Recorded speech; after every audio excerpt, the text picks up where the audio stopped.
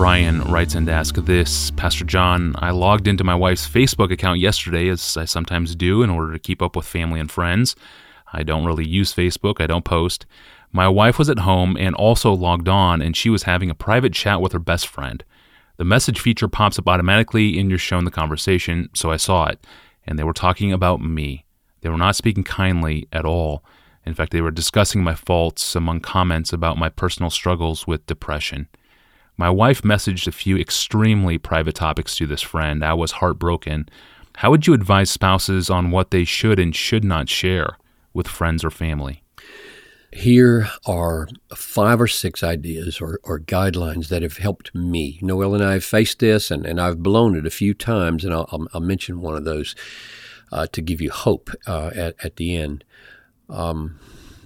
These ideas or guidelines are based on the assumption that the struggles a husband and wife have are normal hardships of getting along when expectations are different and there are more or less frequent disappointments in life. I'm not talking about illegal behaviors or life-threatening situations. So I just want to clear that from the beginning. So here's idea number 1, or principle number 1. I think we should follow Matthew 18:15, which says, if you find your brother or sister sinning against you, taking a fault, you go to them first. In other words, there's a real effort not to gossip, the real effort not to tell anybody else what you've just seen or found in a person, and how much more spouses, right? So I'm assuming that there have been serious efforts on the part of a husband or a wife to deal together privately with what their struggles are before these other principles kick into play. Number 2. The words of Jesus, that we do unto others what we would have them do unto us, is profoundly significant in marriage. And I feel warranted to say that and to apply that because of the way Paul, amazingly, in Ephesians 5, takes that command, do unto others, you would have them do unto you, and he applies it to a husband's love for his wife. He says, in the same way, husbands should love their wives as their own bodies. It's like love your neighbor as yourself, applied to husband, as your own bodies. He who loves his wife loves himself. So Paul draws out the implication, not only that we should measure our words and our actions by whether we would want our wives or husbands to treat us that way, but also that when we treat each other that way, we're really blessing ourselves. We're doing something really good for ourselves, not to betray each other's trust. So the golden rule becomes hugely significant in whether that woman on Facebook is doing something she would want her husband to do with his friends about her. And if she doesn't want him to do that, she should shut her Facebook. Number 3.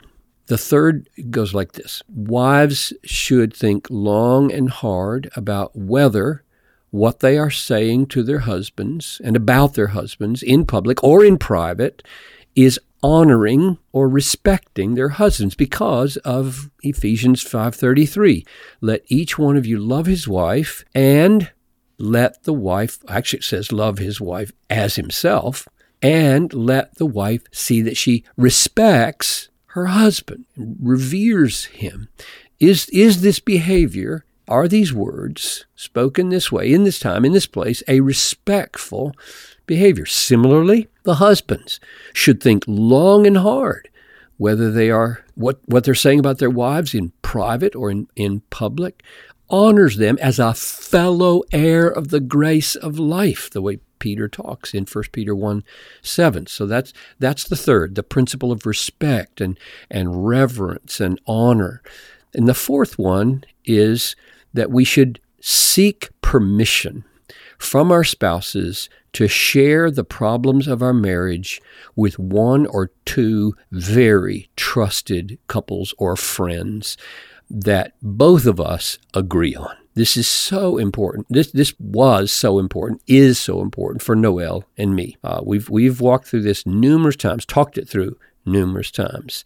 Namely, to agree on one couple or one guy or two that I ask her, may I share with David and John, may I share with them what we talk about? May I share with them what is so frustrating? May I basically share with them anything in our relationship that I think would enable them to help me love you better, which is so different than gossip and venting.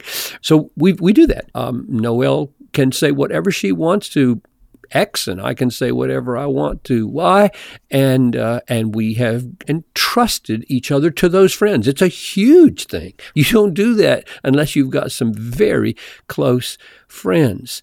So I can speak freely, she can speak freely because we've agreed. And I would frankly encourage all couples to have those kinds of friends. Do you have friends like that you could actually entrust your personal lives to know that it will not go beyond them and it will not come back and be used against you?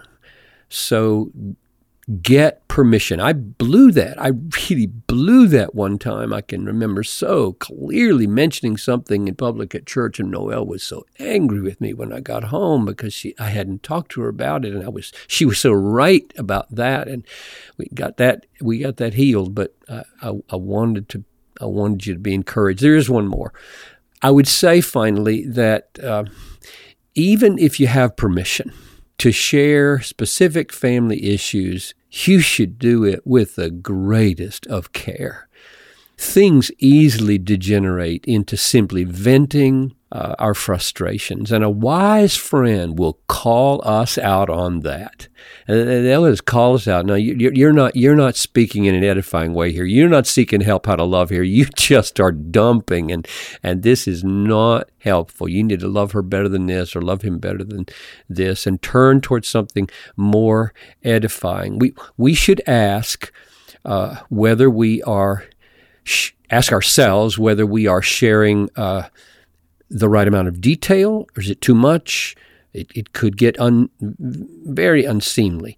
Whether we are sharing it in the right tone, whether we're using the right medium. Like, I doubt that Facebook is ever the right medium. Good grief. Any kind of media that would run the risk of someone else listening in on what is meant for one person, we would avoid that at all costs. So I have a lot of sympathy for this concern. All of those, it seems to me, should be taken into account. Even when we're talking with somebody we've both agreed on, we can trust. And of course, I'm assuming that all of this will be in the context of praying for and with our spouse and reading Scripture with our spouse so that we seek help from God, who alone can keep us married and bring this relationship to a God-honoring, satisfying situation. And some of these things I've had to learn in a very hard way, as I said, and I just want to close on the note of hope that if some breach of trust has happened, there is a way forward. There can be repentance and forgiveness, and I know that from personal experience. Noelle and I are in a really good place after 46 years, and we've really blown it more than once. That is hope-giving for all of us married couples. Thank you, Pastor John, and thank you for your openness here today. We are closing in on the weekend, and we're closing in on 700 episodes in the Ask Pastor John podcast archive, now at desiringgod.org/Ask Pastor John. There you can listen to our most popular episodes, and you can search all the episodes we have. You can also send in a question. You can download the apps for the Apple and Android devices, and you can subscribe to the podcast feed. You can do all of that from our landing page. I'm your host, Tony Reinke. John Piper and I return on Monday to talk about whether or not Christians need to learn to forgive ourselves. We'll see you then.